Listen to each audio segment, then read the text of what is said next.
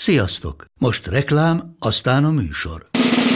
A műsor, valamint az élményekkel teli utazások, személyre szabott ajánlatok és állandó kedvezmények támogatója a MOL Move hűségprogram.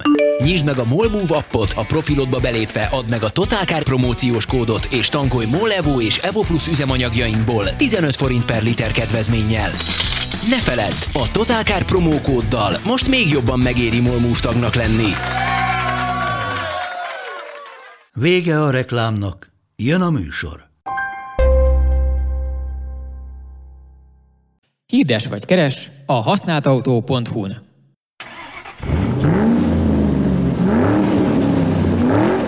Szeretettel köszöntünk mindenkit az Égéstér stúdiójából, beleértve azokat is, akik a Twitch-en élőben követik, és segget rázó kutyával és integető pandával köszönnek vissza nekünk. És röhögő macskákkal. És röhögő macskákkal. Nagyon jó érzés a 12 évesek között lenni 40-nek. 50. Csak munkanéven hívjuk 40-nek. A 40 ugyanúgy jó, 40-re, 45-re, 50-re, 60-ra. Én vállalom az 50-et. Nincs fel. Annak is jó, 30-nak is jó, igaz? Abszolút, de azt mondják egyébként, hogy tök jó, hogyha fiatal a közönséged. Azzal még nem volt baj. Különösen azok az idős rockstárok mondják ezt, akik aztán a fiatal közönséggel megpróbálnak visszaérni az összes lehetséges módon, igen. De mi nem vagyunk ilyenek. Már csak azért sem, mert ugye ismerjük a demográfiai összetételét a Totalcar követőinek, és ez a heteroszexuális kapcsolatok létesítését a készítők és a fogyasztók között nem nagyon könnyíti meg. Statisztikailag beszélve, ugyebár. De talán forduljunk is rá azért arra a témára, amiért igazából idejöttünk.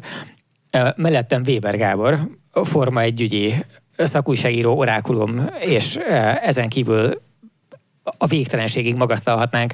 Éppen arról beszélgettünk, mielőtt elkezdődött volna az adás, hogy hogyan oldja meg maga is alapvetően inkább egy ilyen befelé fordulásra és gondolkodásra hajlamos kultúrember, és ezért ő is ledermed akkor, amikor makátkodni kell, és készített egy kötelező selfit, és arról beszélgetünk, hogy ő hogy oldja meg, hogy ne dermedjen rá a mosoly az arcára, mert neki is nyomasztóak ezek a pillanatok, hittétek volna. Egy olyan hungaroringi versenyről érkeztünk, ami, hogy is mondjam, még úgy is tök érdekes volt, hogyha az ember egy elvileg alvó, valójában nyugtalanul forgolódó, időnként felfelsíró 6 hónapos baba mellett a fejére húzott paplan alól a mobiltelefonján nézi, hogy azt én tettem. Neked milyen volt? Nem volt mellettem kisgyerek, és nem is volt fejemen paplan, de érdekes volt, kifejezetten jó volt. 3 nagyon furcsa nap volt, eleve az időjárás nagyon megkavarta, azért az ritka, hogy egy hétvégén belül ennyire 3 különböző nap legyen időjárásilag. Óriási kánikula pénteken, de tényleg brutál. Szombaton bejött ugye hidegfront esővel, szinte egész nap esett, de nem szakadt igazán, de végig nedves volt, vizes volt a pálya. Vasárnapra meg végül aztán nem jött az eső, csak cseppekben, de brutális szél fújt, és állandóan ott volt a fekete sereg a háttérben, tehát láttad, hogy ez 5 percen belül leesik, és láttad, hogy Vácnál esik. Tehát amikor látod a felhősávot, megvan, amikor kinézel, és 10 kilométerre tudod, hogy ott szakad. És soha nem ért oda, csak amikor dobogóra álltak már, úgyhogy volt benne minden, tényleg csavart labdákat dobott a sors a mezőnynek. Én nagyon élvezem ezeket, mert aztán kijönnek belőle azok a stratégiai lehetőségek, vagy a baki lehetőségei, mert aztán benne is volt vasárnap. Azt csak én gondolom úgy, mint koca Forma 1 néző, hogy a Hungaroring, ami a mi szívünknek a legkedvesebb, de alapvetően egy ilyen középszer unalmas versenyeket hozó pálya volt tök sokáig, az valahogy elkezdett valamitől működni, vagy ez is csak szerencse? Szerencse, de nyilván az idei szabályrendszerre minden jobban működik. Ezt megkérdezték konkrétan a sajtótájékoztatón csütörtökön a versenyzőktől, és mindenki azt mondta, hogy sokkal jobb versenyre számít, mint az elmúlt években, mert az idei autókkal mindenhol jobb volt a verseny, és hogyha itt működni fog, akkor az a szabályrendszernek már nem kell túlmagyarázni a dolgot, hogy ez egy jól sikerült szabályrendszer volt ebből a szempontból. És te írtál erről egy könyvet, amit annak idején a kasarolása véget behívtunk beszélgetni, és tök érdekes volt maga a könyv, és tulajdonképpen előrevetítetted ezeket a dolgokat, amik elég szépen meg is történnek. Előre, de hát én is csak reméltem, hogy ez így lesz, ugye azért a puding próbálja az evés, de ez tényleg nagyon tudományosan ki volt találva, ezt is leírtam a könyvben, mert ezt mindenhol lehetett olvasni, és én örülök neki, hogy azért az látszik, hogy ami tudományosan ki van találva, azért az alapvetően 10-ből 9-szer, vagy 100-ból 99-szer működik, és ez is működik, úgyhogy minden versenyző azt várta, hogy jobb legyen a versenyzés, az is voltak előzések, voltak csaták, nem szorultak igazán egymás mögé, vagy csak annyira, amennyire kell. Hát az is nonsens, hogy úgy menne, az már nem előzés, nem? Az már oválpálya, vagy autópálya, hogy jön a gyorsabb, és akkor elmegy a másik mellett. Tehát, hogy azért meg kell dolgozni az előzésért. Nekem az évad legszebb, vagy az elmúlt évek egyik legszebb előzés, és ezen a hétvégén volt, nem biztos, hogy a fejetekben megvan, de amikor Charles Leclerc megelőzte George Russellt, az egy olyan szinten eltalált féktáv volt, annyira pimaszul, annyira durván szükrevéve, és rögtön bevágva a másik elé, teljes kontrollban. De egyáltalán nem értette, ha jól emlékszem, akkor így a kommentátorálásban lévők sem, meg én se értettem, hogy ott csak simán úgy tűnt, hogy valójában annyi tapadásnak nem kellett volna rendelkezésre állni, ami ott történt. Tehát, hogy ott legalább 2 darab füstpamacsnak, de minimum egynek, tehát egy jobb belőle legalább valami kis. Ez 2 dolgot mutat, a Ferrari iszonyatosan jól tapad féktávon. Az egyenes irányú tapadása a Ferrari-nak akár kigyorsítás közben, akár fékezés közben brutális idén. Tehát abban a legjobbak. Ezt ki tudta használni. A nyomtáv az kötött? Igen. És a tengelytáv is? A tengelytáv nem, az csak nem. 360 centiben van maximalizálva. És rövidebbre lehetne venni, és de rövidebbre, alfája rövidebb. Az alfája rövidebb. Hát a 9 centivel, de hát nem értem le magam egy szóstokkal, vagy egy...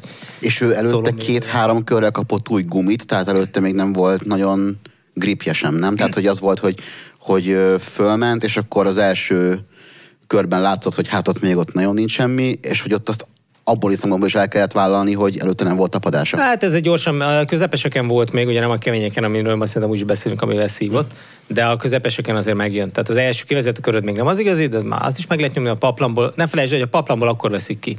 Ugye a nagy különbség az, amikor kijössz egy kerékcserére, hogy a paplanból 6 vagy 8 másodperccel ezelőtt került ki a gumi, tehát még gőzölök. Rárakják, és rögtön el tudod kezdeni nyomni, mert van felületi hőmérséklet, és van karkasz hőmérséklet is. De ha azt 20 másodpercig kint tartanák, akkor rohamosan, olyan gyorsan csökken, hogy egyszer érdemes lenne egy ilyen mérést csinálni, nem ötleteket akarok. Főleg a felület, az nagyon... Hogy néz ki ez, amikor a paplan hőmérséklet be van állítva, és mondjuk 4 órán keresztül ott szúvidálják a gumit benne, és hogy ha kiveszed, akkor egyébként ez lehet, hogy ha ti nem csinálják, meg én megcsinálom digitális hőmérővel, kíváncsi vagyok, hogy pontosan, hogy ezt a csapatok pontosan tudják. Hogy ha rámérsz, a paplanból kiviszed 1 másodpercnél, 5-nél, 10-nél, 30-nál, 1 percnél, ugyanis amikor az a kérdés, hogy miért nem rakják fel a rajtnál azt a gumit, meg ezt a gumit, ugye mi történik a rajt előtt? Kínálnak a rajterőkészítő rajtrácson, van még egy felvezető körük. X perces tábláknál már guminak fönn kell lenni, bizonyos visszaszámlálásnál még 3 percnél már senki nem érhet az autóhoz, tehát ott már paplan sincs. Állnak egy helyben, hiába volt paplanba a gumi, ott áll és hűl. Már egy késő, igen. És 18 fok van hozzá, mint most a Hungaroringen, és 25 fokos az aszfalt, meg felhős, akkor a szép 90 fokra hevített, vagy most már csak 80, illetve 70, attól függ, hogy első vagy hátsó hevített gumi, az szépen így elkezdi leszívni, és utána a felvezetőkörben már nem tudod úgy megdolgozni, és ez a nagy trükk. Tehát elmész a felvezetőre, ami nem is egy rendes tempójú kör, hanem ott csak kicsit ficánkoz, halacskázod, de az nem ugyanaz, mint amikor a boxból kész és rögtön nyomod.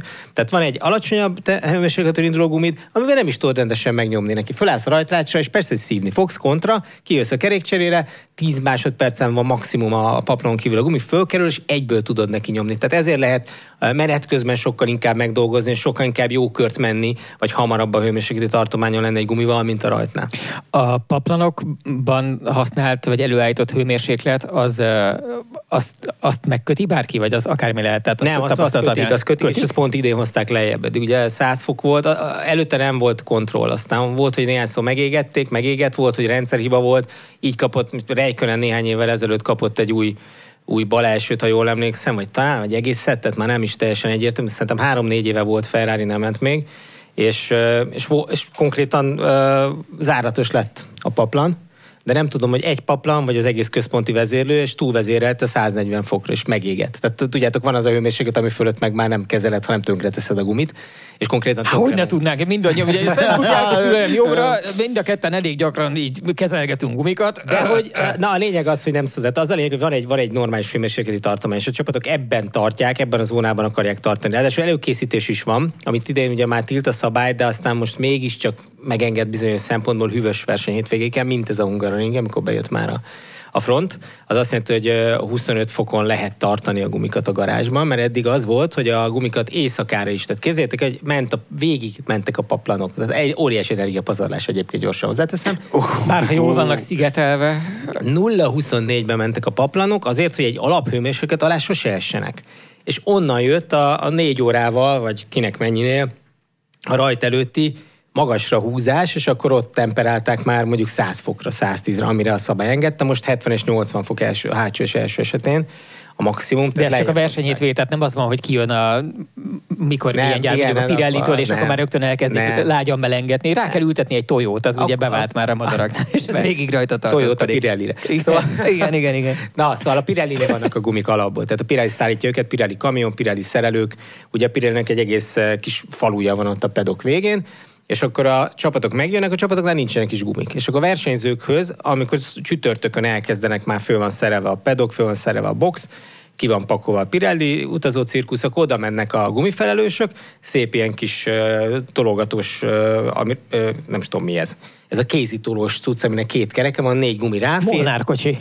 Körülbelül, csak kicsit nagyobb. Igen. És 4 gumi ráfér, és azt oda tolják, ugye oda viszik a felniket, úgy indul. Tehát oda viszik a felniket. A Pirelli sátor alatt ugye megcsinálják. Az egy teljesen külön gumis birodalom, és akkor ott van rendes gumisgép, meg minden, hát nyilván elég profi a cucc. Ezt már 100-szor körbefotóztam, még számomra nem annyira érdekes, de ahogy dolgoznak, az érdekes egyébként. Megcsinálják, fölgumizzák a felniket, minden csapat a saját felnieit viszi. Ugye most már azok is standardek. Ugye eddig saját felni beszállítók voltak, most a BBS-é minden. 22-től ugyanazokkal a felnikekkel menni, és ugye, mint látjátok, vannak ezek a kis szép dísztárcsák kívül a felniket, tehát nem is látszanak a BBS felnik, mert ezek a kötelező elemek ott vannak, amiket meg egyébként a Red Bull gyárt, és nagyon könnyű ilyen. Én nem tudom, hogy miből van egyébként, ott kocogtattam, nem tudtam eldönteni, hogy műanyag, én 3D nyomtatott műanyagra satszolok, aztán majd a Red Bull egyszer biztos elmondja. Lehet, hogy meg is kérdezem. És biztos az is csak arra van, hogy áramlást optimalizáljanak. Abszolút áramlást optimalizál, igen, hogy a turbulencia. Ugye azt csinálták eddig, hogy átvezették a levegőt, a kerék belső felén vannak a fékhűtőnyílások, amiknek a nagy része nem is fékhűtés szolgál, hanem levegő áramlásterelést, és kivezették a kerék külső oldalán, hogy kifele tolja az ott áramló levegőt, hogy a kerék turbulenciákat és minden egyéb piszkos-koszos levegőt ne az autó érzékeny elmei kapjanak, hanem menjen hátra, hát a hátullevőnek. Nem a hátullevő miatt csinálják, az már csak a hasznos hozadéka volt, igen, hanem azért, hogy ne a saját autójuknak az áramlását rontsák vele. Most nem lehet már átküldeni a levegőt, ugyanúgy ott vannak a fékhűtőnyílások, bemegy a levegő a keréken belülre, ugye van ez a nagy fékhűtő dob, fura is, amikor mondjuk, hogy fékdob, hát nem dobfék van az autókon, nem brutál tárcsa persze, de van egy fékhűtő dob rajta. Az a nagy fekete dobnak. Amitől úgy néz ki, hogy nehéz is értelmezni, hogyha az ember nem látott ilyet sokat szétszedve, mi az ördög történik. Akkor egy hatalmas nagy 24 szeretes biztos beleférne. És az azért van ott, hogy elzárja a levegőt. Tehát, hogy konkrétan úgy temperálják, hogy pontosan vezessék a levegőt a keréken a felnin belül, keréktárcsán belül, hogy pontos legyek, de maradjunk a felninél. Maradjunk. Szóval a felnin belül, ugye azt a felnit is elzárja a levegő útját, tehát ott nem szökik ki sehonnan sem erre a levegő, ott tök pontosan azon belül megkapja a temperálást a féknyereg, a dugattyúk, a féktárcsa. Ugye a féktárcsában eleve, hogyha láttatok közelről Form 1-es féktárcsát, akkor több mint 1000 furat van a külső perem mentén, brutálisan gyakorlatilag szétvajugatva. Radiálisan hűlnek, nem? Tehát, hogy középen bemegy a levegő, és igen, de eszméletlen, hogy milyen technológia van már, ami mondjuk 10 éve még közvetlenül viszonyban nem voltunk. Hát ez az, amit így az utcai autókról úgy ismerünk, hogy általában csak valóban ilyen sugárirányú, olyan az öntvény, hogy van benne néhány ilyen... Nem, hát itt mondod, több egy kifelé, hogy a külső felületen nézzük, akkor olyan centinként van, itt meg akkor milliméterenként. Gyakorlatilag brutális, igen. És akkor ugye most bevezetik a levegőt, és amit eddig a kerékagyon keresztül, vagy különböző nyílásokon keresztül kifele vezettek, azt most ugyanúgy belül, hátul vezetik vissza. Tehát belül bejön a levegő, végigmegy a fékhűtődobon belül, elmegy azokra a részekre, ahova kell, és belül is jön vissza. Kívülre nem lehet, azért van, hogy az a dísztárcsa rajta. Honnan indultunk? Bocsánat, akartam egyet kérdezni. Ugye hőterhelés kapcsán ugye egyre több helyen lehet olvasni, hogy ugye ez a versenyzőknek sem túl jó, és főleg ugye, ahogy kezdenek eltolódni így a arab és egyéb országok felé ezek a versenyek egyre inkább, az európaiak kárára sokszor. Ott, hogy ezzel kapcsolatban terveznek valamit csinálni, hogy a pilótának valamennyivel komfortosabb legyen a hő Hát figyelj, nem. Nyitott autóban ülnek, edzettek, ez a feladatuk, tehát azért ennek meg kell felelni. Ugye a rally autókban már van légkondi, ugye a meleg versenyeken használják. Most volt a Hungaroringen volt, vagy előtte volt, hogy valakinek, talán a Hamiltonnak nem volt zacsi, amiből ihatott volna, és igen, van, hogy elromlik, ugye ez egy szivattyú által kerül a szádba onnan a víz, tehát valahol a fenekük hátul körül van elhelyezve ez a zacskó, amit tényleg olyan, mint egy régi teljes zacskó, hogy elfér, teret jól töltsék ki vele, abba beletöltenek 7-8 deci folyadékot, vagy max. 1 litert, ami jó fel is melegszik, aztán meg mindenhonnan kapja a sugárzó hőt, tehát igen, teás filterre jobban járnának. Egyébként volt egy olyan elképzelés sokáig, hogy a melegben nem úgy is meleg folyadékot kell fogyasztani. Hát igen, de ez sajnos de rosszul esik. Egyrészt rosszul esik, másrészt éppen a napokban olvastam, hogy ezt debunkolta a tudomány, hogy valójában igazából ezek hanyagul elvégzett tudományos kísérletekre vonatkoztak, és valójában ez nincs így a gyakorlatban. Szóval, hogy elromlik az itató, ez a lényeg, de hát bírniuk kell. Nyitott autóban vagy azért jön rá sokkal több levegő, mint egy zárt autóban. Tehát mondjuk a hőterhelés a Forma 1-ben jóval kisebb, mint egy túraautóban vagy egy GT autóban. Tehát egész más, akik Forma 1-es versenyzők közül mondjuk a pályafutások után levezettek a DTM-be, például Mika Häkkinen, Jean Alesi vagy jó néhányan azért megjárták a DTM-et, azok mind azt mondták, amikor az elsőbb oda kerültek, hogy mi a legfurcsább, hogy olyan meleg van, hogy megdöglök. Tehát, hogy az, amit azért nem tud elképzelni egy formautó, nyitott autót vezető és abban szocializálódó versenyző, hogy ők ülnek ugyan a tűzön, napon nagyon meleg van, de mindig van levegő áramlás körülöttük, és a lábuknál is ugye az orkupon látod, vannak ezek a pici nyílások, tehát van átáramlás az autón belül, az utas cellán belül, és persze nagyon melegük van, és sugárzó hűt hátulról nagyon kapják, ugye most már az aksipak is ott van a fenekük alatt, mögött, meg a motortól is, tehát hogy persze meleg van, de ők ilyen 40-50 fokos hőterhelést kapnak. Még egy zárt autóban 55-60, akár 65 fokban is, vagy volt hozzá szerencsém. Tehát tudom, hogy milyen, amikor olyan, mint a pizzasütő kemencébe ülnél, csak versenyezned is kell. És akkor ezt mondjuk egy Le Mani 3 órás stintben elviselni mondjuk ezt. Például. Igen, de hát ott is ugye az okosabb csapatok már a légkondit ilyen, ugye ha megnézitek a Le Mani prototípus autóknak, vagy most majd jönnek az LMDH-k, meg ezek a szuper Le Mani prototípusok, de mindnek nagyon pici, és ilyen nagyon furcsa, ilyen hajlított üveges, ilyen majdnem, hogy ilyen kupolája van, és nagyon pici a belső tér, nagyon pici a légtér, nagyon hamar fölmelegszik, sok az üvegfelület, ott nem is lehetne menni, ott mindenkinek megvan oldva a szellőztetés. Tehát valahogy mindenki áldoz néhány lóerőt azért, hogy a komfortérzet ez nem is komfortérzet egyébként, hanem pilóta koncentráció és teljesítmény kérdése. Tehát hosszú távon rájössz, főleg egy hosszú távú versenyen, hogy lehet, hogy eldobunk 5 lóerőt, és azt kiszámolhatjuk, hogy 24 óra alatt, hogy veszítünk vele, hát mit tudom én, 8 másodpercet, vagy 10, tehát azt is elveszítjük, de hogy mennyit nyerünk azon, hogy a versenyző fit marad, és a versenyző lassabban fárad, és jobban tud menni, a sokszorosát. Tehát, hogy mindig azt kell felmérni, hogy mi van az egyik oldalon, a serpenyőben, meg a másikon. És aztán majd lehet ógni-mógni, hogy ezek a régi tökös férfiak, akik még végig tolták, volt idő, amikor ugye még nem is volt kötelező pilótacsere, vagy csak így nagyon így immelámmal ketten végig tolták, és ott ültek benne pisiben, kakiban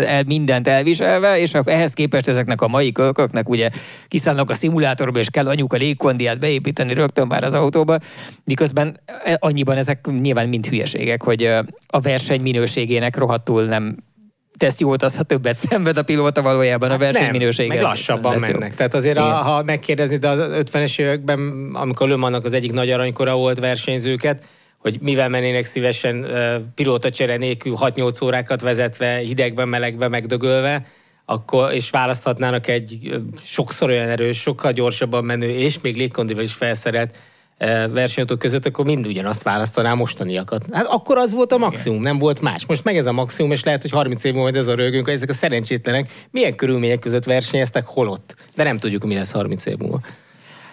Nem, de egyébként tisztára érdekes látni, hogy mi lesz 30 év múlva. Pont annak kapcsán jutott ez utoljára eszembe, hogy volt láttad a mostani Goodwood Festival of Speednek a felfutóját? Hát belenézegetek, mindig szeretem a Goodwoodnak tudom, hogy voltál is kint. Az régen volt, én mostanában nem voltam. De szeretem, de persze nem nézem 0-24-be, de belenéztem. Ugye, amúgy is ez egy teljesen komolytalan dolog, csak most idén futott van egy McMurtry nevű ilyen butik szupersportautógyár, vagy nem tudom, hipersportautógyár, ami csinált egy olyan Speierling nevű autócskát, aminek a külméretei azok kb. Akkorák, mint a szivarversenyautók korszakáig volt az F1, tehát ugye a 60-as évek előtti időkig bezárólag. és keskenységben még annál is inkább a korábbiak, tehát mondjuk az ilyen 30-as évek szélességének megfelelő. Az egész kicsit úgy néz ki, mint egy Batmobil, az a típusú Batmobil, ami mindenkinek eszébe jut, ha Batmobilt hall. Tehát ez az ilyen hosszúkás szivarformájú cucc, fekete is volt ráadásul, és rettenetesen durva ventilátoros, mesterségesen csinált ground effektje van, és mit tudom én, kevesebb, mint 1000 kiló, kicsit több, mint 1000 lóerő, és mentek vele, és igen, mentek vele egy új rekordot, és az, hogy csak az egészet azért mesélem, mert hogy én sem szoktam vallásos alázattal megnézni az összeset, de ezt megnéztem, mert kíváncsi voltam rá, és elképesztően kurva viccesen gyors. Tehát, hogy egyrészt zseniális hangja, tehát valahogy attól, hogy a ventilátor és beteg hangot ad, igen, és iszonyatos, süvítő, semmihez hasonlító hangja van rendesen, tehát egy pillanatig nem azt gondolsz, hogy micsoda, egy villanyos szar, hanem így arra gondolsz, hogy Jézus Úristen, mi történik, és így az ember azzal kísérleteztem, hogy a YouTube-on léptettem a lejátszási sebességet visszafelé, hogy 0,hánynál kezd így természetesnek hatni, tehát hogy hova kell lassítani ahhoz, hogy úgy érezte, hogy ez itt a valóság. De mit néztem? Mert azt hittem, hogy gázturbinás motorja van, mert ugye lőtte kifele a levegőt középen, és mondom, mi ebben hajtómű van, vagy hogy működik, és aztán rájöttem, hogy nem. De tényleg teljesen szokatlan volt a szemnek, amit mondasz, az, hogy milyen tempóval kanyarodott, és hogy mozgott. Olyan volt, mint a régi burleszk filmekben, amikor felgyorsítanak. Így van, teljesen úgy nézett ki. Hát gondolom nyilván az egyrészt eszeveszett sebessége megy, másrészt gondolom valamilyen nagyon magas frekire van hangolva a felfüggesztése, hiszen van rajta 2 tonna mesterségesen, attól pláne azt látod, hogy várja, nem így szoktak ezek a tömegek mozogni. Erről jut eszembe, tudjátok, hogy Forma 1-ben volt gázturbinás hajtású autó is. És mi lett vele? Nem működött. Nem, igazán azt nem lehet szabályozni. Ki csinálta meg? Tipp. Könnyű. Tehát a igazi nagy korszakalkotó zseni, aki szeretett kísérletezni, de nagyon sok ilyen megreformálta a Forma 1-et, meg az autósportot is. A Lotusos illető volt, ráadásul a Chapman csinált ilyet. És a Fittipaldi ment vele 70-es évek eleje. Szégyellem, hogy nem volt. Monzába értékeztem a legjobb eredményüket, nem volt soha dobogon az autó, próbálkozott vele egy jó ideig, nem minden pályán működött, de konkrétan egy gázturbina volt benne. Azt hiszem, az alapvető probléma az a gázturbinával, hogy nem lehet rendesen adagolni a gázt. Nem. És ezért Monza volt a legjobb versenyük, mert ott viszonylag kevés kanyar, nagy egyenesek ott lehetett küldeni, mint az állat, de nagyon érdekes egyébként, hogy mik voltak a Forma 1-ben, 4 kerékhajtás például. Azt tudjátok, nem? 4 kerékhajtás, 6 kerék, hát a 6 kerekek kormányozva. Igen, de volt 6 kerék, amit sose vetettek be a Williamsnek, ahol a 4 hajtott kerék volt hátul. Az soha nem ment, de teszten igen, de még szerintem a Ferrari-nak is volt ilyen teszt próbára. Úgyhogy az mind azért volt, mert akkor már próbálták a ground effektet, ezt a talajkölcsönhatást kiaknázni, és minél nagyobb fenéklemez próbáltak létrehozni, és akkor még a hajtást is, igazából a hajtási tapadást növelték volna hátul, és sokkal hosszabb fenéklemez, még több leszorító erő, még több tapadás. Tehát, hogy ugye próbálták ezt, de nyilván ezek nem működtek, csak hogy mennyi olyan soha nem versenyzett, vagy csak röviden versenyzett érdekesség volt. Ugye a 4 kerékhajtást azt a Ferguson csinálta meg először a 50-es évek végén, 60-as évek elején, semmire nem mentek vele, és akkor visszajött vele a McLaren, meg a Matra is, meg a BRM is később, 60-as évek végén, 70-es évek elején. Néha elsős versenyen még oké volt, de összességében rájöttek, hogy a plusz súly meg a komplikáció az sokkal többet lassít, mint amennyit nyernek vele. Úgyhogy ezért is például 4 kerékhajtású formautó. De most már nem is lehetne, ugye? Nem, mert a szabályok aztán tiltják is, de sok értelme nem bizonyos helyzetekben. Tehát nagyon ilyen tapadás határ, olyan, amikor leesik, és az igazi taknyos eső van, akkor talán gyorsabb lehetne, de egyébként... Hát meg igazából a villanykorszakban azért valószínűleg amikor az van, hogy tetszőlegesen tudsz vonóerő felesleget előállítani bármikor a másodperc tört rész alatt, akkor azt nem mindegy, hogy hány helyre próbálod már szétküldeni. És már nem annyival komplikáltabb, mint amikor a belső égési motornak az erejét kell leosztani. Igen, azért gondolom, hogy 50 évvel ezelőtt még más volt a szituáció. Igen. És majd aztán ki tudja, hogy megint mi az ördög lesz ebből. Mielőtt érkeztél, azelőtt kiírtam a Facebookra, hogy értéged rommá kérdezni, és beküldenék ebből néhányat. Volt egy ilyen, ami nekem van egy előfeltételezés ebben, ami számomra nagyon meglepő, de nem én kommentálnám, hanem az érdekel, hogy te mit gondolsz erről. Azt kérdezi Molnár Zsolt, hogy esik az F1 nézettsége, miért nem teszik izgalmasabbá? Dögunalom az egész, mi akadálya van izgibb versenyeket csinálni, miért jó ez a sok béna szabály, ami kiveszi az egészből a kraftot? Akkor mondd újra, de úgy, hogy állj meg itt tagmondatonként. Jó, oké, rendben. Tehát Ez nem kérdés, még ez egy állítás, de szerintem ehhez is lehet hozzáfűzni valahogy. Esik az F1 nézettsége. Nő az F1 nézettsége. Én is így tudom. Miért nem teszik izgalmasabbá? Izgalmasabbá tették ezekkel az idei szabályokkal mindenképp. Dögunalom az egész, mi akadálya van izgibb versenyeket csinálni? Miután nő az F1 nézettsége, ez szerintem az bizonyítja, hogy nem dögunalom az egész, és a versenyek meg nem automatikusan vagy mesterségesen lesznek izgalmasak, hanem ahogy alakul, de ahogy az idei szezon alakul, az szerintem igazán izgalmas. De szerintem azt nem lenne hülyeség kipróbálni, hogy minden autóban minden pilóta kapna egy 6 lövetű paintball pisztolyt, és abból érne átlőni a másikra. És aki eltalálja a másikat, az pontot kap? Hát attól függ, ugye egyrészt lehetne pontot szerezni, másrészt, hogyha tudod ilyen igazi rajzfilmes rohadékként mondjuk megcsinálni, hogy a kis piros paintballoddal telibe lövöd a sisakvizorját a másiknak, és nem lát, és összetörik, akkor az egy legitim... Te már egy egész más sportágat találtál föl, most érzem. Hát csak próbálok így alkalmazkodni. Ez egy kicsit ilyen Forma 1 és a gladiátor küzdelem. Igen, mert az, hogy amióta Glória van, azóta ugye pláne még biztonságosabbak az autók, és van egy nagyon sokan, hol halkabban, hol hangosabban, de fölvetették már, hogy igenis a Forma 1 és egyáltalán a motorsport varázsában benne van, hogy ottan a halállal packáznak az emberek. Amit ezek az emberek nem értenek, bocsánat, hogy közbeágaztam, te kérdez, az, hogy továbbra is az életükkel játszanak, és minden egyes pillanatban ott a veszély, lásd a Silverstone-i Joe-féle bukást, amikor hogy esett be a kerítés mögé, milyen szögbe, és mondjuk, hogy valami bármilyen gondja van, akkor az autóba ég, vagy valami más probléma van, vagy éppen úgy esik rá fejjel valamire, hogy a Glória mellett betalál mellett. Tehát amit senki nem ért, hogy az, hogy ritkán vannak balesetek, ettől ez még egy nagyon veszélyes sportág, mint minden autó és motorsport, és messze nem ad, nekem egyáltalán nem attól jó, és nem attól izgalmas néznem, hogy hát, ha valaki majd megsérül, vagy meghal. És technikailag szerinted melyik az a szabály, amit hogyha elengednének, akkor elszabadulna a pokol? Ez egy érdekes kérdés. Ha az aero szabályokat elengednék, tehát ha nem lennének aerodinamikai megkötések, akkor elszabadulna a pokol, mert akkor olyan... Inkább, mint a motorerőtől? Inkább, mert a motorerőtől csak gyorsabban mennének az egyenesben, 10-20-30 km/h-val, tehát ezt tudnák kezelni, és ugyanúgy megállnának a féktávon, és ugyanazzal a kanyartempóval kanyarodnának, de ha az aero szabályokat felszabadítanák, akkor olyan dolgokat tudnának megcsinálni az autóval technikailag, amit már nem lehetne emberileg vezetni. Tehát G-ruha kellene hozzá, mert elájulnának a versenyzők a kanyarban. És olyan kanyartempó lenne, hogyha valakinek valami gondja lenne kanyarban, defekt, vagy csak hibáznak, olyan tempóval szállna el, amihez már ezek a pályák, ezekkel a bukóterekkel alkalmatlanak lennének, vagy 3 futamonként esnének be az autók a nézőtérre, és halnának meg emberek százai. Igen, és ráadásul nem lehetne kiszámolni, hogy hol kell húst hagyni a bukótérre, hiszen igen, bármelyik részén, tehát simán lehetne, hogy valahol a kijáraton, ahol teljesen irreleváns, tudjuk, hogy ott egyszer csak ott lenne egy komoly elszállásból. Ugye voltak most nagy szabályváltozások, amiről a könyved is szólt, azt megteszed, hogy annak, aki koca hallgatóként úgy esik, hogy igazából nem követ Forma 1-et, azt így kb. Összefoglalod, hogy mi volt a változás idénre, amitől többek között jó lett?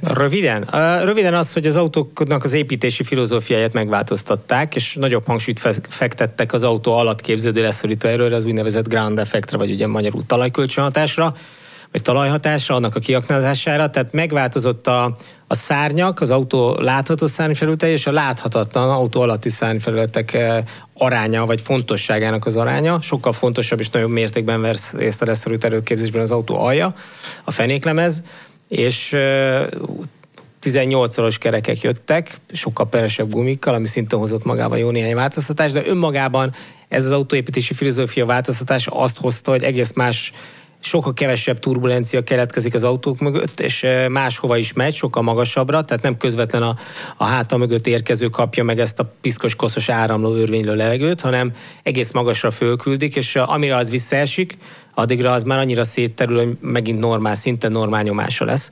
Úgyhogy sokkal könnyebb a másikhoz közel autózni, anélkül, hogy az ember jelentős leszorító erőt veszítene. Ez a lényege az idei szabályrendszernek.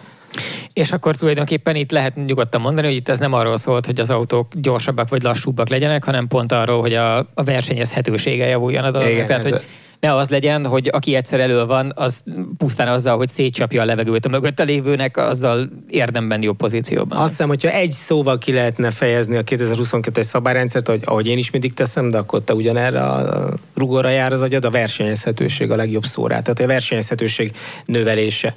és ezt szerintem maximálisan bevált, tök jól sikerült. Én is tartottam tőle, hogy ez mennyire fog jól működni, de alig van ebben a szabályrendszerben, és abba gondoljatok bele, hogy ezt lehet finomítani. Tehát nagyon jól eltalálták az irányt, amit akarnak, és hogyha még vannak olyan vadhajtásai, vagy olyan irányok, amik nem tetszenek, vagy ami még lehetne optimalizálni, mert ők látják az adatokat, azt a következő években meg lehet tenni, és egy még jobban működő, még jobban kiaknázható szabályrendszert lehet alkotni, miközben az autók, ne felejtsétek el, amit ide látunk, az amikor szétterítik a kártyákat. Tehát, hogy a új szabályrendszer, valaki nagyon betalál, nagyon mellé lő valaki. Tehát most nagyon szét van a mezőny esve, és úgy sincs olyan igazán nagy különbség. Persze a Red Bull meg a Ferrari elment, de a középmező nagyon sűrű, nincs igazán sereghajtó kullogó, mert igazából a Williams, a Haas, mindenki ott van, tehát mindenkinek vannak ilyen, mindenki szerzett már pontot, tehát nincs igazán lemaradt csapat. És hogyha minden évben azt látod egy szabályrendszerben, hogy ahogy megyünk bele egy szabályrendszerben, a második, harmadik, negyedik, ötödik évben egyre inkább közelednek egymáshoz, korrelálnak az autók, az adatok, mindenki lesi a többi jó megoldásét, saját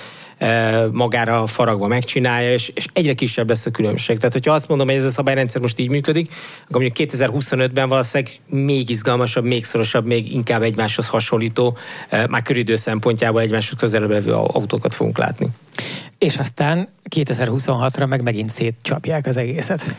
Mindig kell egy változtatás, 26 azért kell, hogy bejöjjön az Audi meg a Porsche, ami már a háttérben megtörtént, ugye a Porsche 50%-os részesedést vásárol a Red Bullnak a Red Bull Technology-ban, ami a Red Bull technológiai cége, nem a Forma 1-es csapat, hanem a nagy ernyő vállalata, minden fölött álló vállalata Red Bull Technologies, aki mondjuk még annak idején az Aston Martin Valkyrie-t is csinálta, vagy akár az Amerika kupában jaktot tervezett Adrian Newey a neve alatt. Tehát a Technologies csinál mindent, és alá tartozik a Forma 1-es csapat is.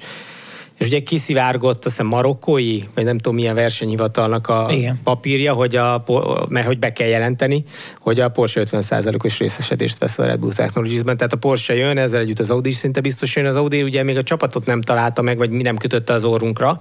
De azt elképzelhetően tartott, hogy mind a kettő jön, tehát hogy a Volkswagen koncern beszáll két autóval? Mindkettő jön. Hát ahogy a Formula E-ben, vagy akár Le Mansban ott voltak, itt is ott lesznek. Meg mondjuk az is van, hogyha jól emlékszem, hogy amúgy is van ilyen terv, hogy a Porsche-t ki akarják dobni a piacra, mármint magát az anyavállalatot, azt egy ilyen részvénykibocsátás felszeretnék, igen, kiúztatják a tőzsdére, hogy az azon megkeresett pénzt aztán a Volkswagen villanyautógyártására lehessen fordítani. Abból vennék, abból a papírból, hogyha jön.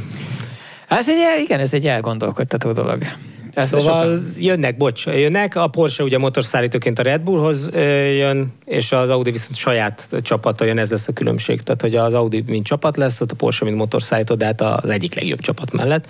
Úgyhogy, és azért kellett a 26-os motorszabályváltozás, mert nem tudtak új motorszállítókat bevonzni, mert ebbe a nagyon bonyolult szabályrendszerbe, MGUH-val, MGUK-val, minden kutya fülével együtt, amit csak a Merci tudott elsőre jól meglovagolni, és lásd, mennyi évébe telt a Hondának, Ferrarinak, meg a Renault-nak is, hogy összeszedje magát, és közeledsz, vagy most már ugye azért a Ferrari erősebb is, a Honda is valamivel erősebb, mint a Mercedes idén, de hogy nagyjából egy szinten vannak. Tehát mennyi időbe telt, erre semmelyik autógyártó nem fog pénzeket elkölteni. Hát, hogy annyira, hogy szegény Honda annyira rosszul ismerte föl ezt az egészet, nem, hogy már nem bírták elviselni a szégyent, és pont elkotródtak, mire rájöttek, hogy hát azt rosszul lesz ez jó. Igen, rosszul csinálták, de egyébként nagyon sokat költöttek, nem akartak mennyire sok pénzt elkölteni, máshova akartak pénzeket allokálni, és az IndyCar projekt az 10 annyiban nem kerül, mint a Forma 1-es projekt. Tehát, hogy csak lássátok, az IndyCaros projekt 30 és 50 millió dollárjukba kerül max egy évben, de még annyiban sem, hiszen csak igazából ki kell majd fejleszteni. Most elcsúsztatták ott is a hibrid motorok bevezetését, de majd azt ki kell fejleszteni, amit a Forma 1-es tapasztalatokból meg lehet,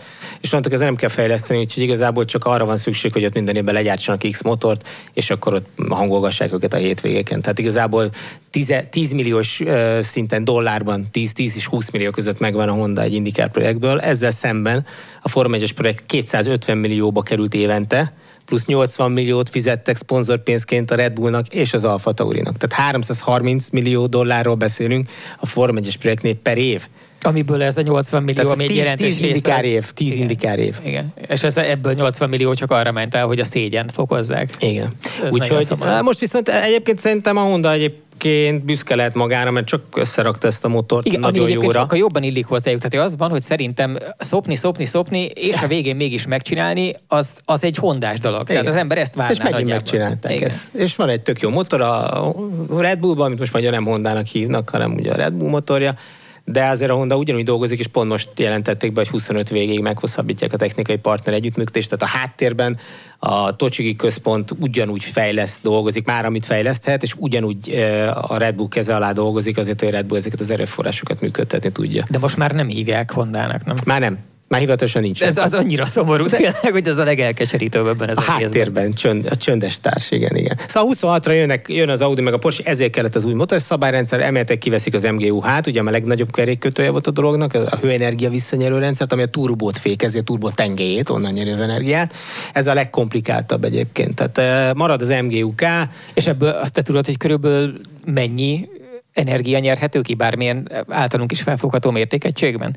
Hát természetesen, mire vagy kíváncsi, és mondom a válaszokat. 163 lóerőt lehet a szabályok szerint most visszatáplálni, maximum. Tehát ennyi lehet a fékezésből visszanyert energia, mozgási energia és a turból levett energia összességében ennyit adhatsz hozzá. 163-nál több nem lehet. Úgy szeded le, ahogy annyit szedsz le, amennyit akarsz, de ennyit küldhetsz vissza. Aztán. Igen. Tehát lényegében a villanymotor teljesítmény leadása oldaláról van szabályozva az egész. Úgy van, hogy ugye az MGU-K az közvetlenül rá van kötve a hajtásra. Tehát az MGU-K az gyakorlatilag a főtengelyre csatlakozik. És az mit csinál? És az, ami visszanyeri az energiát, az, ami a fékezési energiát is visszanyeri, de az is táplált. Az ugye ez egy motorgenerátor. Az generátorként visszanyeri, motorként meghajtja. Odaadja a főtengelynek azt a 120 kW-ot, amit oda lehet adni, ez a 163 lóerő. És ugye az energiát két részből tudják visszanyerni, egyrészt ugye a turbolól levet MGU-H-val, másrészt meg a fék. De ugye a fékezés közben csak akkor tudsz levenni, ha fékezel. Menet közben nem tudsz. Az MGU-H-ról mindig le tudsz venni. Annak nagyon sokféle beállítási funkciója van. Tehát működik ilyenkor a turbófeltöltő, mint egy a motorral párhuzamosan kötött generátor? Igen. Tehát hajtja a motort is, tehát tölti a motort, de túl van méretezve szándékosan, de okosan, hogy ne legyenek túl nagyok a veszteségek, hogy legyen egy állandó fékezhetősége is, hogy valami energiát nyerjenek vissza.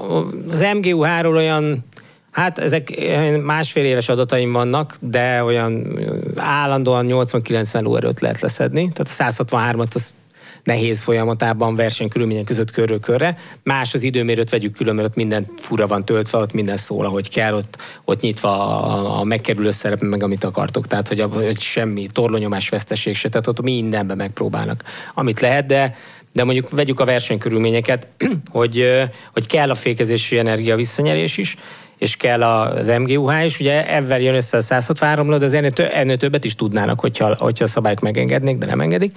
És ezzel együtt érik el nagyjából az 1000 lóerőt, mert maga a V6-os azzal az átfejesi mennyiségszabályozással, a benzin átfejesi mennyiségszabályozással, ami a legkomolyabban megköti a lóerőket, olyan 850 lóerő környékén van, most ehhez hozzácsapott a 163-at, ott vagyunk az 1000 fölött valamivel. És természetesen versenykörülmények között nincs minden pillanatban ez az 1000 lóerő, van a kigyorsítások elején mindig ott van, és aztán a kigyorsítások felénél, kétharmadánál, háromnegyedén, attól függ, milyen hosszú az egyenes, és hogy van programozva, ott szép lassan eltűnik. Tehát mert ugye mindig a kigyorsításnál a lényeges, hogy minél több teljesítményed legyen, minél hamarabb elérd azt a sebességet, aztán már azt tartod, a végére kár elosztani. Ebbe a versenyző belenyúlhat a kormányra gombokkal, hogyha előzésben van, a védekezésben van, ha hirtelen kell a teljes lóerő, a teljes teljesítmény, akkor rányom, és akkor van egy gomb, ami mindent felülír, csak akkor később hiányozni fog, tehát hogy ezzel is okosan kell sokkozni, és ez is pályára válogatja. Azokon a pályákon, ami sok hosszú nyújtott kanyar van, kevés jó féktávval, ott ugye alapvetően egy mínuszba kerülsz, mert keveset tudsz hozzáadni a féktávokról a fékezési energiaviszonyításban. Azokon a pályákon, ahol meg kemény féktávok vannak, ott meg viszonylag egyszerű dolgok van, mert állandóan föl van töltve az akkumulátor. Ugye az aksiban 4 megajoule lehet per kör. Ugye ott is azért van egy megkötés. Tehát nem lehet a végtelenségig tárolni, 4 megajoule per kör, és akkor te mindig azon a határon próbálod tartani, aztán oda kicsit leszipkázod, akkor visszatöltöd. Ez egy érdekes energia közlési játék, vagy egy energia megtartási játék menet közben, és ugye mindig kérdezik, hogy miért van ennyi minden, amit nem a pilóta vezényel. Ez annyira bonyolult, már csak ahogy elmondtam a felszínét. Éppen ezt is akartam kérdezni, hogy attól, hogy ez ennyire komplikált, attól nem változnak-e meg az erőviszonyok, hogy egyszerűen az van, hogy van olyan pilóta, akinek ez a fele, tehát a sok mindent összerakni fejben, az jobban megy, mint amikor kevesebb dologra kell összpontosítani. Ezt nem a versenyző csinálja, ezt nem tudja csinálni. Ez olyan komplikált és bonyolult, hogy ezt menet közben nem lehet. Ez előre van mindig És akkor van egy darab boost gombja, amivel így és van egy boost gombja, meg vannak alapbeállítások, ugye a tekerőkapcsolók a kormányon, ott van sok előprogramozott dolog, amit tudja, hogy mi, meg a mérnök mondja is, hogy akkor hányasba kéne lennie, mert a mérnök látja, hogy mit kíván épp a rendszer, ha túlmelegszik, vagy valami gond van az energiavisszanieréssel, tudom, simán lehet probléma valamelyik aksicellával. Tehát sok-sok probléma lehet, amire reagálni kell, amit a versenyző már nem lát. Azt látják a mérnökök bent hátul a garázsban, és akkor mondják, hogy ide, meg oda, meg amoda, de nem azért, mert a versenyző hülye és nem tudná megcsinálni, hanem mert hát nem lehet egyszerre 600 dolgot. Tehát a vezetések, hogy foglalkozzon. Nem olyan dolgokkal, ami a másik 10 mérnök 600 másik képernyőn kis adatokat nézegetve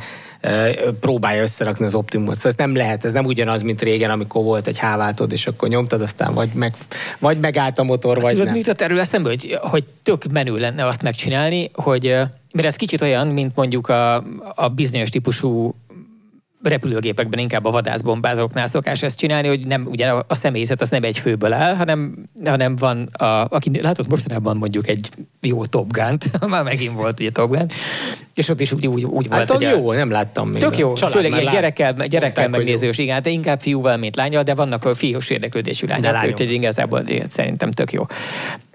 És hogy ott is az van, hogy hátul ül a fegyverrendszert felügyelő illető, de ők mind a ketten rajta vannak a repülőgépen, tehát az lenne a tisztességes, hogy ha a versenymérnök az, akkor tessék szépen üljön be ő is, tehát legyen kétüléses a Forma 1-es autó, és üljön ott, és tekergesse, nyomkodja onnan. Mondasz valamit, hát az autóversenyzés hőskorában ketten ültek az autóban. A Riding Mechanic Sis Ferenc 1906-ban, ugye amikor megnyerte a legelső Grand Prix-t, akkor ott ült mellette. Azért volt persze ott a szerelő, mert állandóan kereket kellett cserélni, igen. Mert minden sarkon kaptak egy defektet.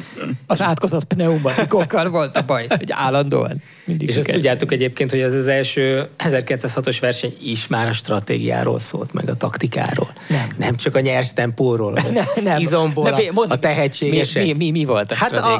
Hát azzal nyert többek között Sis Ferenc, meg azok a csapatok, akik ezt... A Renault volt, ugye az? Renault volt, így van.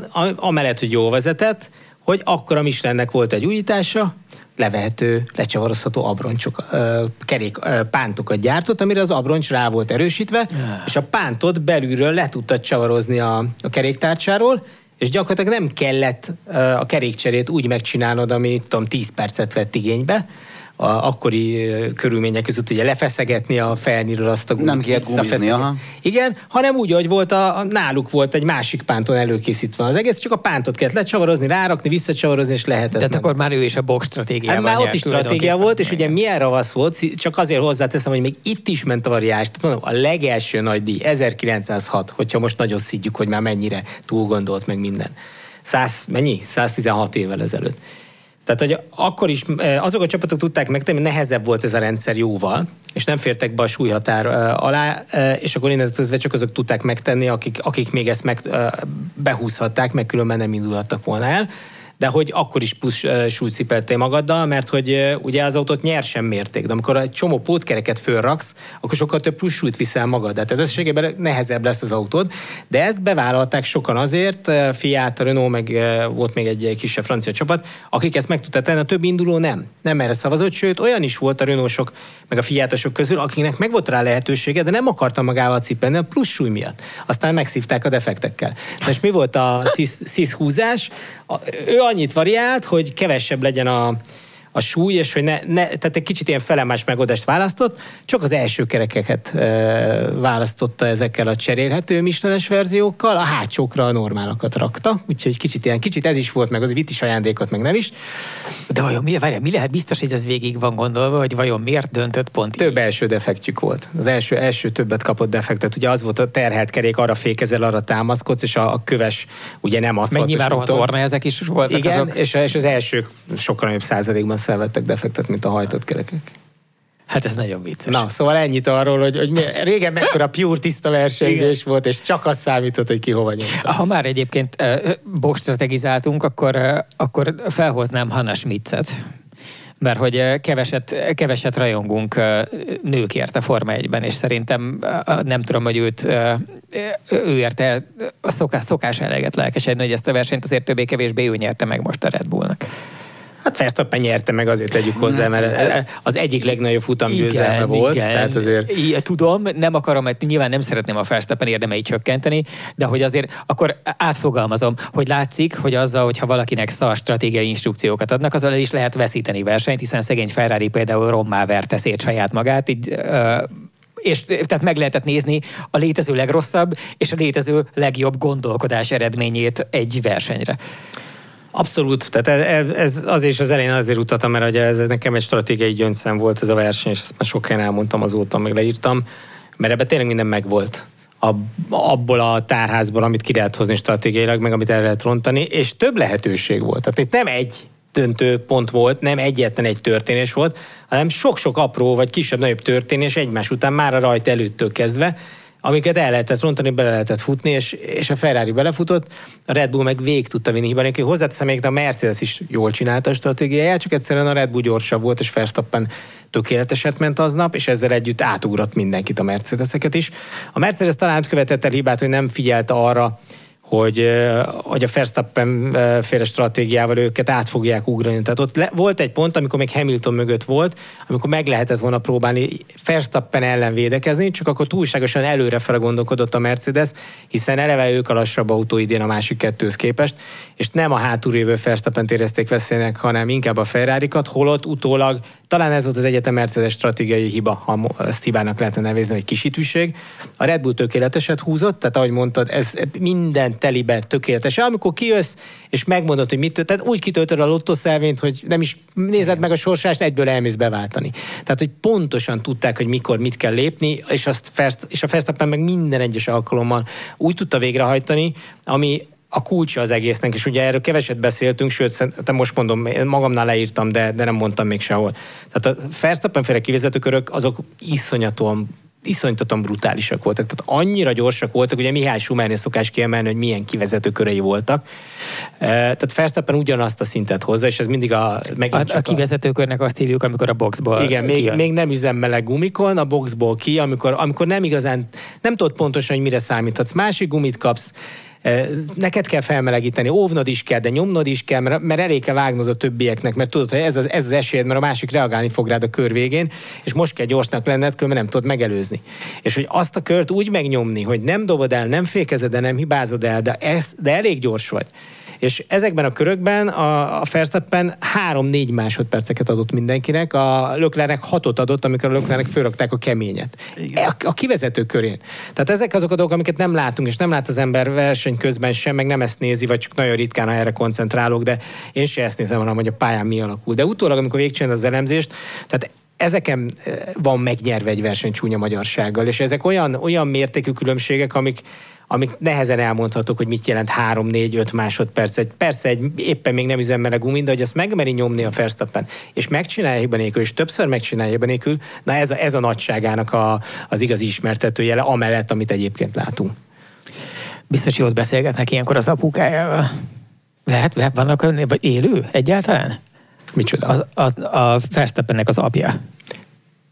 Hogy ott velem együtt, csak egy pillanatra azt láttam az arcodon, mintha valami szörnyű hülyeséget mondtam volna, ami egyébként nem, mert az apukák nagyon indokolt lehet. Milyen apukák? Egy pillanatra elbizonyítottam, hogy nekem is úgy élne, de hát, hogy jó van. Én most a helyében nagyon-nagyon félnék mindenféle repülő, téglától, meg egyéb dolgát, mert múltkor megkérdezted, hogy a Berki Krisztián éle még, meg az ember.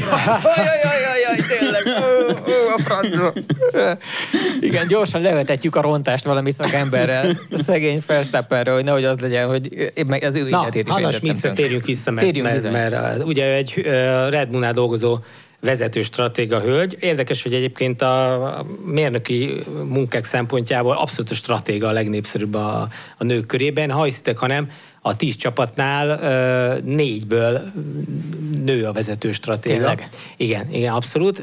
Olyan megosztásban, hogy 2 csapatnál, az Alfánál és az Alfa Romeónál és az Aston Martinnál a főstratéga, tehát az abszolút főstratéga is hölgy, ugye a Ruth Bascom, meg gyorsan akartam mondani, a Bernadette Collins, az Astonnál van, és a vezető stratéga a főstratéga alatt van egye, tehát ő a második számú, és ő Hanna Schmidt, illetve Karen Cadl is dolgozik az Alfa Taurinál, tehát mondhatjuk, hogy a Red Bull mindkét csapatánál, az A-nál meg a B-nél is. A második számú stratéga, a vezető stratéga, az hölgy, és fölöttük van egy-egy gyakorlatilag főstratéga, ami azt jelenti, hogy azok a főstratégák lehet, hogy már más dolgokkal foglalkoznak a hétvégén, vagy nincsenek is ott, ez a helyzet a Red Bullnál, mert ott James Courtney vetésforgóban dolgozik Hannah Schmitz-el, tehát az egyik hétvégén Courtney van ott, aki már majdnem 10 éve a főstratéga a Red Bullnál, a másik hétvégén viszont Schmitz. Tehát ilyen szempontból Schmitzet előléptették, vagy előre emelték már, hogy gyakorlatilag szabad keze van bizonyos hétvégéken, és akkor a háttérben az úgynevezett Mission Controlban, tehát a hadműveleti központból, Milton Keynesből, Angliából, meg Courtney rajta tartja a szemét a dolgokon, de az első vonalban, vagy kint a csatatéren már Hannah Schmitz van. És ugyanezt csinálja az Alfa Tauri, a másik két csapatnál meg abszolút a hölgyeké az elsőbség, tehát ők kint ülnek a box utca falán, egyébként néha mutatják is őket, látni őket közvetítésben, és tényleg ők írják a stratégiát. Persze ez sem olyan, hogy a stratéga egyedül megálmodja, vagy nem tudom, van egy rossz lábbal kell föl aznap, és akkor elront mindent. Tehát rengeteg más stratégiai mérnökkel dolgozik ehhez együtt, a csapatvezetéssel, a versenymérnökökkel, meg a versenyzőkkel. Mindent átbeszélnek töviről hegyire vasárnap délelőtt a rajtig. És aztán utána ugye itt van egy közös döntés. Felvázolják a versenyt, felvázolják azt, hogy mit szeretnének a versenytől, annak tudatában, hogy melyik pozícióból rajtolnak rá, most a Red Bull ugye a problémák miatt, az időmérés problémák miatt 10. hely, 11. hely, már egy szokatlan helyzet. Ott meg kellett nézni, hogy akkor mi az, amit elvárnak, mi az elvárható eredmény, a 4. hely volt körülbelül, amit egyébként a Monte Carlo szimulációk is mutattak. Az mi az a Monte Carlo szimuláció? Az egy ilyen játékelméleti dolog, rengeteg műfajban használják egy matematikai sztori, arról szól, hogy megnézed, véletlen alapon, hogy egy bizonyos dolognak hányféle kimenetele lehetséges, és ebből mi a legvalószínűbb. És valószínűségi sorrendben össze tudod őket rakni, hogy a legvalószínűbb variációja az ez. Tehát, hogy most azt kérdeznéd, hogy melyikünk jut ki előbb az ajtón, akkor ugye valószínűség számítások szerint ugye Ákos jutnak ki először, ő legközelebb az ajtón, aztán te, aztán én. De ha minden variációt megnéznénk, akkor ugye kialakulna, most csak 3 vagyunk, nem annyira bonyolult, ugye 1, 2, 3, még 6 féle verzió van. Jó számoltam? De bele kéne forgatni ebbe az összes olyan paramétert is, hogy mit tudom én meghúztam a lábam, és ezért szarul mozgok, vagy te náthás vagy. Vannak az alapszituációk, hogy hányféleképpen játszhatjuk le ezt az eredményt, és akkor még az is belejön, ami várható, de nem egyértelmű, például időjárás, például gumik viselkedése, az ellenfelek, előttünk levő ellenfelek erősségei, stb. És akkor még a váratlanok. És ebből több 10 000-et lefuttatnak számítógépeken, és az persze az ember, a stratéga programozza be, hogy mik a fő adatok, és mihez képes gondolkodja a számítógép meg végigfuttak rengeteg ilyet, és elkezdik kidobálni a legvalószínűbb dolgokat, és akkor itt jön a nagyon nehéz kérdés, ugye 70 kör volt a magyar nagydíjtávja, mi van akkor, ha a 39. körben boxkiállás előtt bejön egy biztonsági autós fázis úgy, hogy mi még nem voltunk kint, az ellenfelek kint voltak, de van köztünk 3 lekörözött. És most csak egy opciót mondtam. Most ezt képzeld el 1000-féleképpen. Tehát nincs az Isten, aki ezt ki tudja számolni, de még a számítógép is nehezen, és abban rendszerezni is tudni kell. Tehát az van, hogy a legvalószínűbbeket lefuttatják, látják, hogy nagyságrendek mi az, ami elérhető, arra optimalizálnak egy stratégiát, tehát hogy úgy gondolkodnak, hogy nem mennek rá fölösleges, valószínűleg el nem érhetőre. Lásd, a Red Bull valószínűleg nem úgy gondolkodott, hogy megnyerjük a 10. helyről a futamot, úgy gondolkodott, hogy ugorjuk át azokat, akik előttünk vannak, úgyhogy biztosan a 4. helyig elérjünk, és onnan majd lesz valami. Erre optimalizálták. Aztán jött menet közben a lehetőség, amit az adott, hogy Russell elölmaradt, feltartotta a Ferrarikat, lassabban mentek, összejött a mezőny, és akkor innen kezdve jön a reaktív stratégia, ami viszont már a stratéga feladata, a vezető stratéga feladata, és ebbe senki nem szól bele a boxfalról, max, hogyha fel akarja írni. De amikor van 20 másodperced egy döntésre, vagy egy fél kör, mert mondjuk valaki kereket cserélt, és neked el kell dönteni, lásd Leclerc, hogy bejövök, vagy nem jövök, ott tényleg 20-30 másodperced van, és ott már nincs idő átbeszélni senkivel. Azért van, és az a stratéga feladata.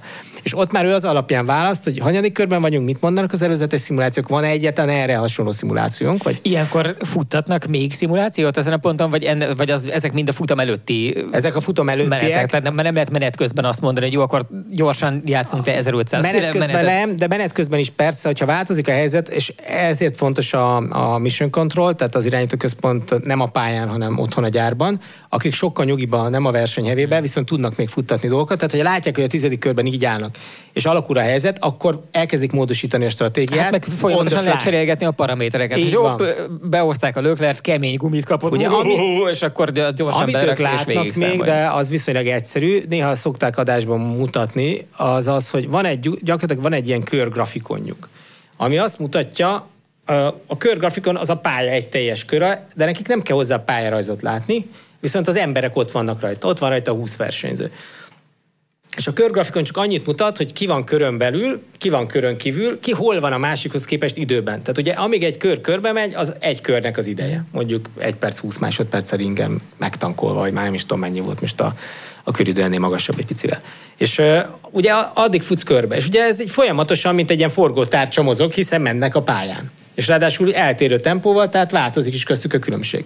És arra például a Hungaroringen 19,5 másodperc volt durván egy átlag boxkiállási idővesztesége, akkor van nekik egy boxutcablak számolva, tehát ahol az ő versenyzőjük megy, vagy 2 versenyzőjük megy, be van programozva a boxutcablak mögéjük, és látják, ugye ezt úgy csinálod, hogy akarod olyan színnel, olyan világosítás háttérrel, akármivel, látják, hogy ki van az ablakban. Ez azt jelenti, hogy ablakban van, hogyha kiállna, ki az, aki biztos, hogy megelőzni.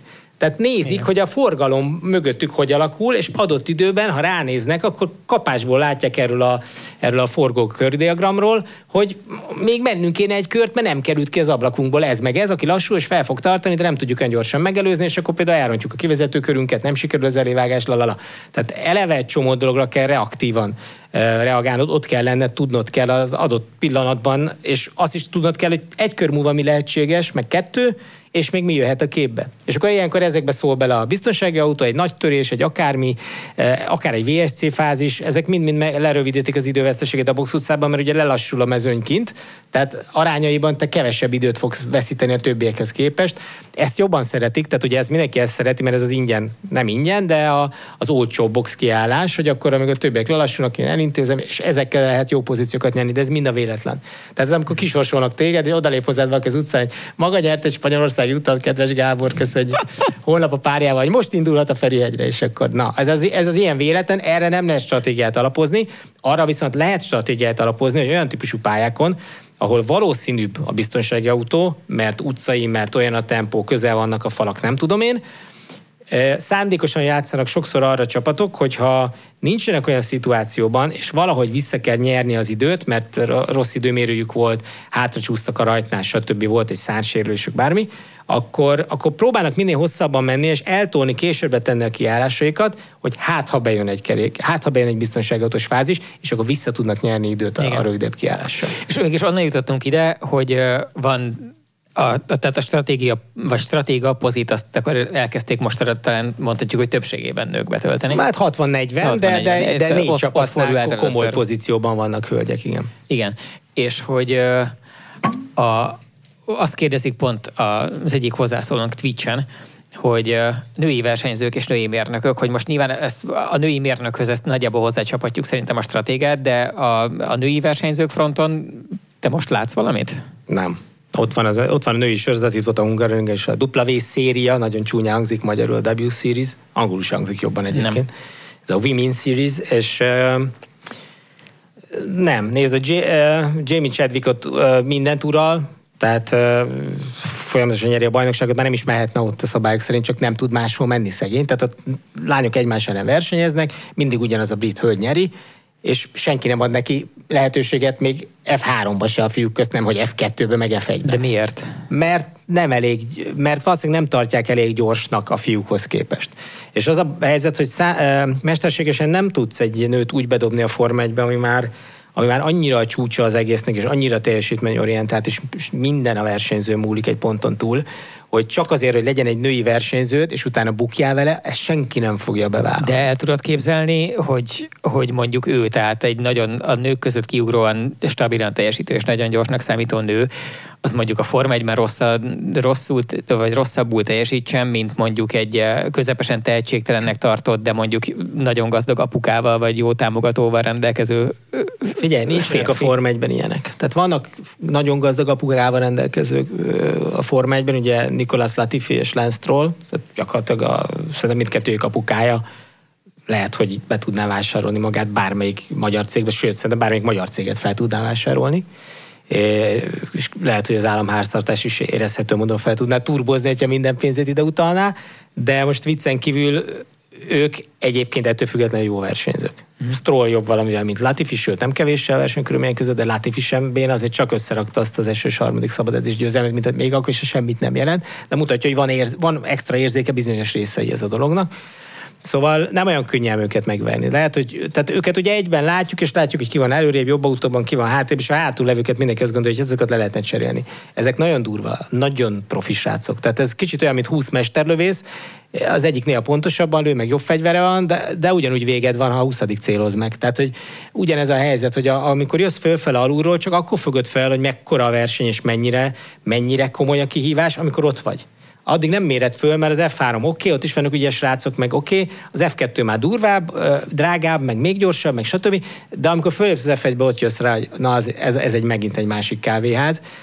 És azért van nehéz dolga a nőknek, vagy a lányoknak, mert amíg nem nevelődik ki közülük egy olyan, akinek tényleg van értelme. Higgyétek el, ha lenne egy olyan női pilóta, akiben van spiritus, akiben van jövő, azonnal az egy versengerének, azt szétszednék. Tehát ha lenne egy olyan csaj, akiben meglátnak a Verstappen, Hamilton, stb. Alonso-féle tehetséget, abban a pillanatban mind a 10 csapat. Hát gondolj bele, hogy mekkora marketing fegyver. Tehát olyan bevételeket hoznál egy jó női versenyzővel, amit nem tudsz 20 férfival se. Olyan piacokat tudnál letarolni, amit férfiakkal nem érsz el. Tehát, hogy egyik istáros sem buta, és a saját maga ellenség, hogy nem kell női pilóta. Egyszerűen nincs a láthatáron olyan női pilóta, aki a Forma 1-nek ezt a szintjét megugraná. Biztos van olyan női pilóta, akit be lehetne ültetni, és elmennek korrekt módon, de olyan versenyzőt senki nem akar, hogy korrekt módon elmenjen, és akkor innentől kezdve meg csupaszítsuk le. Tehát csak azért akarjunk egy női versenyzőt, hogy elmondhassuk, hogy van egy női versenyzők, de egyébként érdemei miatt nem kerülne oda, mert ha az ő tudás szintjén levő bármelyik fűt oda raknánk, akkor már mindenki prüszkön, hogy ez mit keres itt nem való a Forma 1-be, és ilyen szempontból meg annak a híve vagyok bármennyire, és egyébként szeretném nagyon, hogy legyen egy jó női versenyző, óriási történet lenne. És remélem, hogy előbb-utóbb lesz. Pont amiatt, mert nő a Forma 1 nézettsége, a fiatal generáció rettentő módon ráugrott, látom a lányaimon. Ezt akartam mondani, hogy bocsánat, szabadba vágok, de hogy ez lett volna egy kérdéském, amit felírtam magamnak, hogy nekem tök sok olyan halálosan szubjektív élményem volt, tehát semmilyen statisztikát nem néztem erről, de 3-4 alkalommal az utóbbi időben találtam magam abban a helyzetben, hogy ültem valahol mondjuk étteremben, vagy kávézóban, vagy ilyesmi, és mellettem nagyon fiatal csajok ordítva Forma 1-ről beszélgettek. Soha a büdös életben, tehát 45 vagyok én most, soha nem hallottam ilyet. És most egymás után volt 3 ilyenem, hogy ez látszik valahogy a számokban is?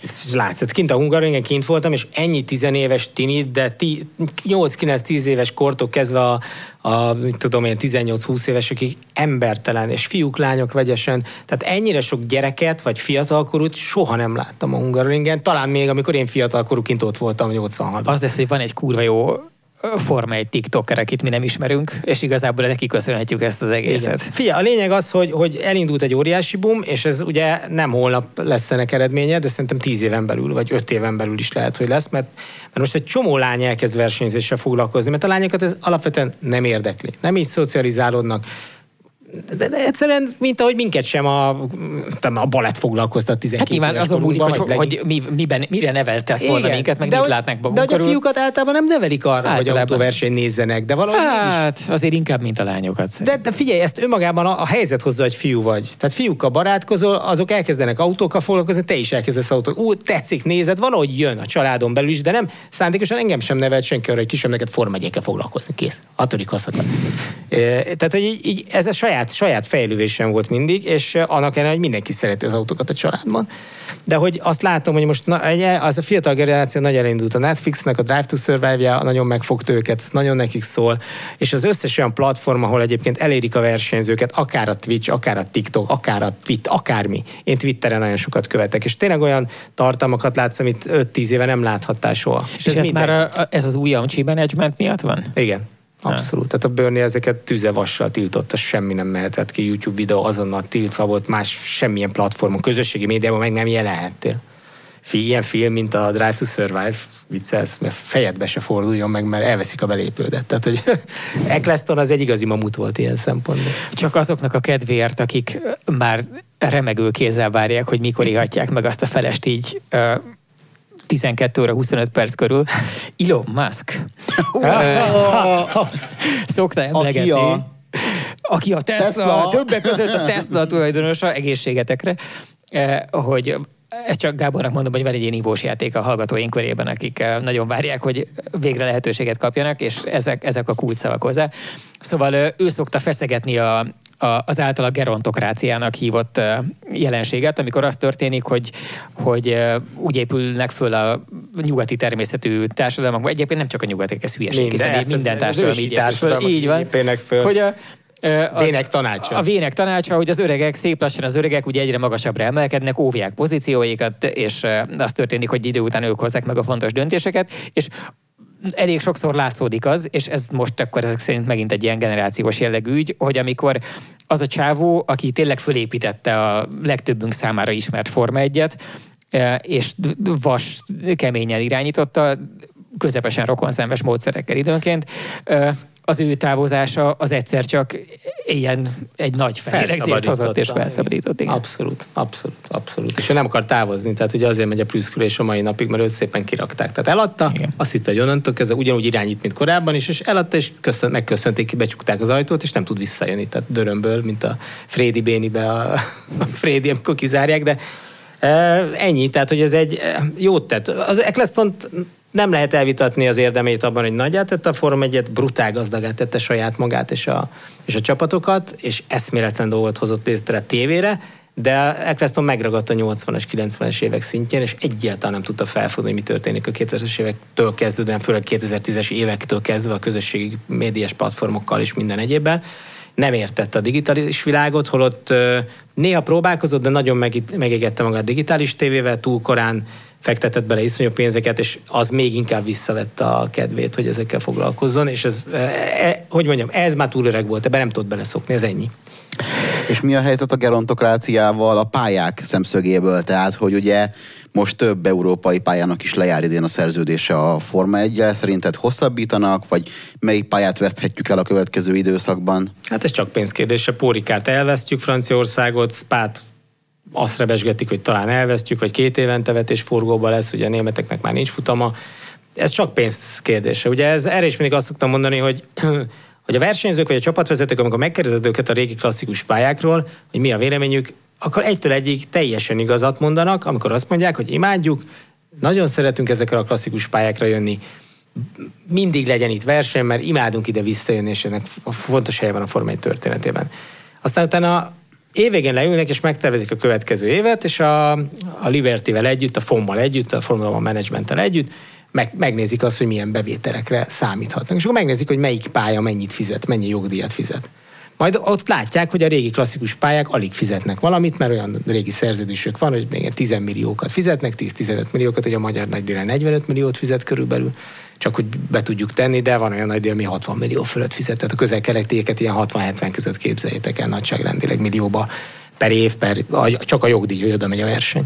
És akkor szépen elkezdik összeadni a számokat, és akkor az a kérdés merül fel, hogy van-e 5 klasszikus helyszínünk, azokból csinálunk 70 millió dollárt abból az 5 helyszínből, vagy van-e 5 új helyszínünk, amit csinálunk 300 millió dollárt. És akkor nem is kérdés. Tehát 2 másodperc múlva egymásra néznek, és akkor hát persze, hogy a B-terv. Hát mi más? Tehát, hogy itt igazából verseny van a pályák között. De ez azt is jelenti, hogy a nézettség szempontjából teljesen irreleváns már az, hogy hol történik. Teljesen, mert a nézettség a televízión generálódik. Igen. Tehát az 550 milliós, vagy szerintem idén 600 milliós nézettség környék, amivel szerintem új rekordot dönt a Forma 1. A 600 millió nézőt meg úgy vegyétek, hogy az gyakorlatilag annyi ember, tehát az egyedi nézőt jelent a világban. Tehát annyi emberhez jut el a 22 futam alatt valahol, valamikor a Forma 1. Ezt nem felszorozzák 22-vel, tehát ebbe ez a brutális, mert amikor láttuk ilyen számokat, például a VTCR, meg hasonlók, azok szépen rászorozzák a hétvégéket, tehát 12-szer vagy számolva, vagy 24-szer. Nem, a Forma 1-ben ezek a számok, ezek egyedi nézők. Mert ha ezt rászorozzák, akkor milliárd fölé jön ki minden, úgyhogy azért nagyon sokan, tehát gondoljátok be, hogy több mint 500 milliárd ember néz valamit a 8 milliárdból. Azért az már... Olyas valamit ráadásul, amit évek óta permanensen temetett az emberek egyrészt, hogy egyre szarabb, egyre érdektelnem, és meg milyen rossz hangjuk van ezeknek, egyébként tényleg rossz hangjuk van. Nem, más hangjuk van, én egyébként szeretem ezt a hangot, én szeretem, mert kihallok egy csomó olyan dolgot, amit elnyomott eddig a régen a V10-es, V8-as de süvítés. Élőben hallod? Vagy élőben vagy a füles? De jó, de hát élőben, hát ki van még ott rajta? Hát meg nem, jó felvételeken is kihallok, de élőben is tökélet. Aki kimegy egy futamot megnézni, az hall finomságokat. Nekem írtak például, képzeld el a célegyenesen vezető kanyar tribűnyéről, többen rám írtak, hogy a Ferrari-knak milyen furcsa hangja volt kigyorsításnál, feltűnt nekik. És olyan dolgot vettek észre, ami valós. És meg is írtam neki, hogy mi az oka. Tehát, hogy nem kell hozzá vágyfülűnek sem lenned, finomság. Hát az ERS, tehát az energiavisszanyerő rendszer programozása, a megkerülszep elhelyezés, annak a programozása, emiatt gázadásnál más hangot ad, mint a többi motor. De hogy szóval amiatt, hogy picit csendesebb turbo, egyébként a turbo folytja vissza, ugye azért nincs hangja, mert a turbo elnyel egy csomó mindent, cserébe teljesítményt csinál belőle. Ez részben igen, és én már így bólogattam is egyetértően, de közben azért eszembe jutott, hogy volt már a Forma 1-nek turbo korszaka, nem kevés, és azért azok nem így szóltak. Igen, csak azokon nem volt egy MGUH. Az nem. Na, igen. Tehát akkor mégiscsak, akkor nem a turbo, akkor megint az istenvert elektromosság. Hát az energiavisszanyerő rendszer, amivel sokkal hatékonyabbak, ne viccet, 50% fölötti termikus hatás fog.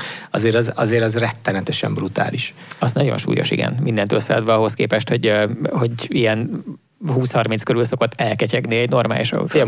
Mondok egy példát, csak most nemrég tartottam egy előadást ilyen témában, a Grand Prix korszaktól kezdve Forma 1, hogy ugye ezek az autók, ezek 100 kg, hát 110 kilót enged a szabályrendszer, de sosem tankolják őket tele. Mindig számolják az optimális mennyiséget, és általában alatta mennek, mert a kisebb tömeg mindig többet ér. Úgyhogy ilyen 100 kg, 105 kg körül végigmennek versenyen, válogatja, a 110-et, az csak az ilyen nagy fogyasztású versenyeken használják ki. Azt mondjuk, ha felszorzod a versenybenzin fajsúlyával, mondjuk valahogy 135-140 literről beszélünk, ennyivel végigmennek 300 kilométert, 301 néhány kilométer, ugye mindig 305 és 10 közé jön ki a versenytáv. Még régen, mondjuk 50-es évek, meg van első VB, Alfa, Nino Farina. Igen. Névrakonam. Alfa Romeo, és azok az alfák metanol keverékű benzin, tehát metanol benzin elegyével mentek, meg kompresszor, meg amit akarsz, több fázisú kompresszorral, meg atya úristen, minden volt benne. 425 lovat tudtak, azok a feltöltős másfeles motorok, és előttetek van, hogy néztek ki ezek az autók. Azért hisztak meg annyira az alfák hátul, azok a hátsó ilyen kicsit ilyen katicabogárszerű fenék része volt, mert ott volt a benzintank. És egyre nagyobb benzintankra volt szükség, úgyhogy a 425 lovas formájában, amit egyébként még csak próbapadon tudott, inkább egy 400 körül ment versenyen, majdnem 300 liter fogyasztottak 100 kilométerre. Tehát, amiből valószínűleg a fele az nagyságrendileg arra, hogy hűtse az égésteret. Ezt akarom mondani, és a metanol meg amúgy is azért kellett, hogy hűtenék az égésteret.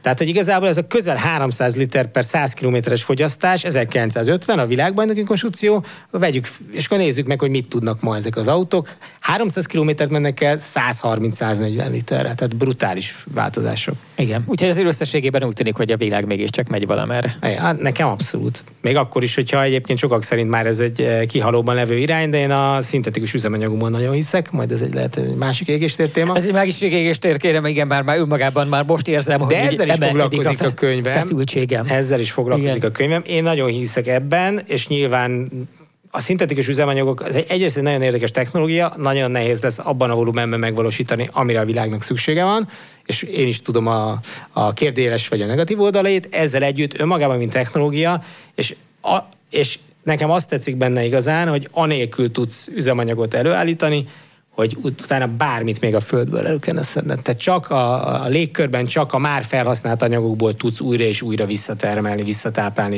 és egy csomó mindent abba lehetne hagyni. De mondom, ez már egy hosszú másik égéstérbeszélgetés. Igen, nem nyithatod ki ezt a kaput, de megelőlegezheted. Tehát mint egy ilyen portált így előrevetítesz a jövőbe, és akkor egy másik alkalommal visszatérhetünk erre. Most viszont szerintem a búcsúzkodáshoz érkeztünk el. Kiveséztük? Igen, mennem is kell. Neked menned kell, te vagy időlimitált. Igen. Úgyhogy köszönjük szépen mindenkinek a szíves megtekintést. Ákosnak, hogy ugyan viszonylag keveset kérdeztél, ami azért fáj nekem, mert azok voltak azok a pillanatok, amikor nem zsibbat írtózatosan a nyakam, mert végre elfordulhattam jobbra. Nem hagytam szegény szóhoz jutni, mert láttam néha szótvonalat, csak ugye ez megint csak olyan, van annyi előnyöm az élőadásokban, hogy biztos, hogy erre fog megszólalni, pedig már láttam, hogy ráadásul a házigazdaként még elegánsan is úgy próbált hagyni beszélni. És féltél, hogy ha levegőt veszel, akkor én a szabadba vágok, ezért szegény Ákos nem szólalhatott meg soha. Hát igen, ilyen ez a motorsport. Ilyen a mi életünk. Ákos viszont itt marad még 5 percet, és mindent megkérdez. Majd ti válaszoljatok a Twitch-en. Föltetted az utolsó kérdéseket. Nagyon elnézést kérek az összes olyan Twitch-es követőnktől, akinek a kérdését, vagy az én Facebook oldalamon, akinek a kérdését nem sikerült sorra keríteni, de majd legközelebb egy kevésbé, egy alacsony fordulatszámon pörgő vendég mellett megpróbáljuk ezeket is összeszedni, viszont cserébe így is rohadt érdekes. Rakunk rám egy MBU-t. Igen. Legközelebb megkérdezzük, hogy mi a baj a Ferrari motorjával. Legközelebb, igen. Egyebek között ezt is, meg hogy mit gondol szegény Sebastian Vettelről, de ezek most mind olyan dolgok. Jó, ezt eltesszük őszre. Igen, ezekbe az utcákban nem megyünk be. Könyvemre, mit tudom én. Jó van. Nagyon köszönjük, és kellemes nyaralást kívánunk, amennyiben odamész. Meg lesz nyaralás még. Már volt, ha rám néztek, de még lesz. Okés. Köszönöm. Sziasztok. Ciao. A műsor támogatta a használtautó.hu. A műsor a Béton partnere.